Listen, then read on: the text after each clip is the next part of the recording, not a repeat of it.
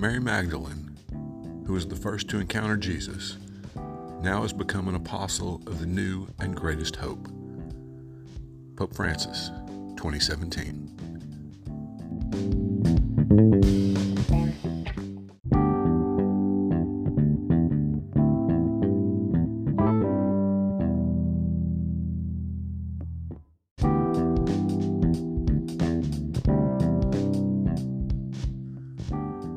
Welcome to the Revisionist History Podcast, where we set the historical record straight, no matter who it might offend.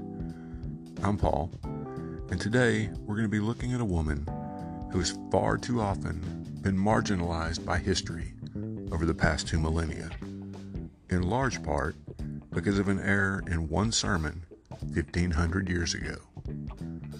Let's set the record straight on Mary Magdalene. Now, it's likely that as soon as you heard her name, one of two images came to mind.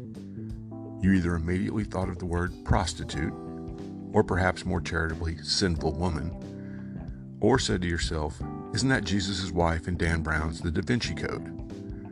Now, I'm not sure which one of these is more horrifying, but both are completely wrong.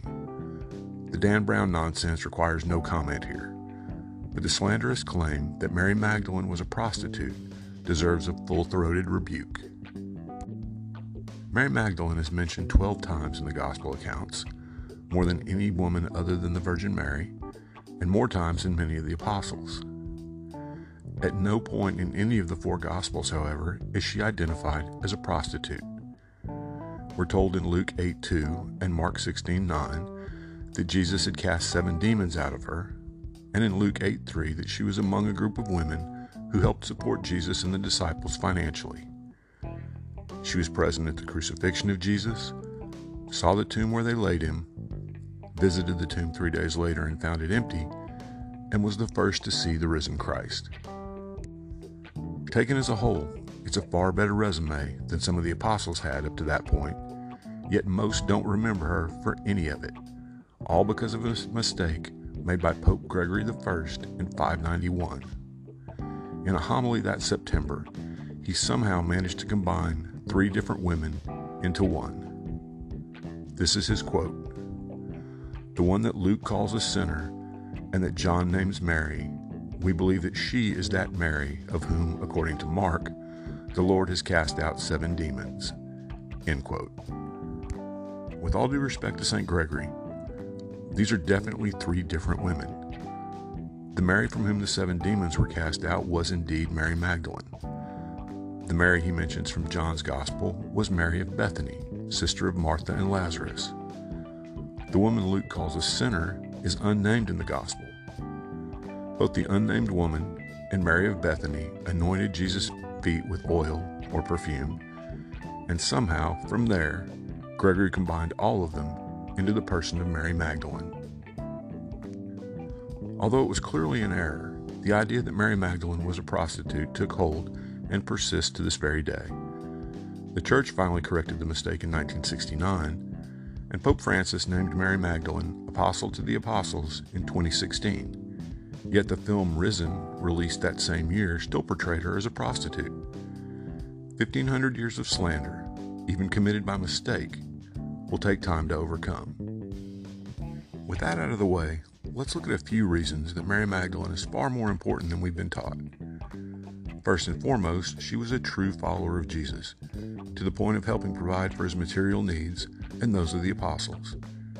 She followed him all the way to the cross, no small thing given that except for her, Jesus' mother, the Apostle John, and a few other women, all of the disciples abandoned him after his arrest. She saw the tomb where they laid Jesus after his death, and planned to come back with the other women after the Sabbath was over to anoint his body properly for burial. The fact that the 11 apostles made no move to do this themselves is evidence both that they feared the religious leaders who had put Jesus to death and, in spite of him telling them that he would rise again, had no expectation that he would. But the single most important thing about Mary Magdalene is that she was given the privilege of being the first person to see Jesus after his resurrection. She was distraught at finding the tomb empty, and when the risen Jesus first approached her, she thought he was the gardener until he spoke her name and instructed her to go and tell the rest of the disciples. This made her the first to proclaim the good news of the resurrection, and because the first people she told were the apostles, she is rightly called the Apostle to the Apostles. There's another crucial aspect to women being the first to find the tomb empty and Mary Magdalene being the first to see the risen Jesus. It makes the account of the resurrection all the more reliable. In first century Israel, a woman's testimony in court was not considered valid, and if the apostles had made up the story, as skeptics both then and now have claimed, they would have placed men at the tomb who could swear to its truth in court, not women. If you're setting out to create a myth, you don't start with someone society considers an unreliable witness. Mary Magdalene, however, was anything but unreliable. For 1,500 years, Mary Magdalene has been mischaracterized by theologians and hack fiction writers in one of the worst revisions of history imaginable. And even though she's long been venerated as a saint in Catholic, Eastern Orthodox, Anglican, and Lutheran churches, that veneration always seemed to come with an asterisk.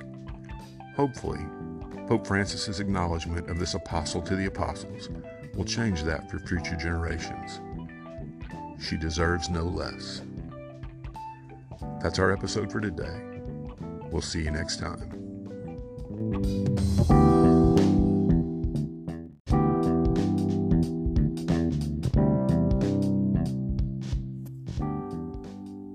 Thanks for listening to today's episode.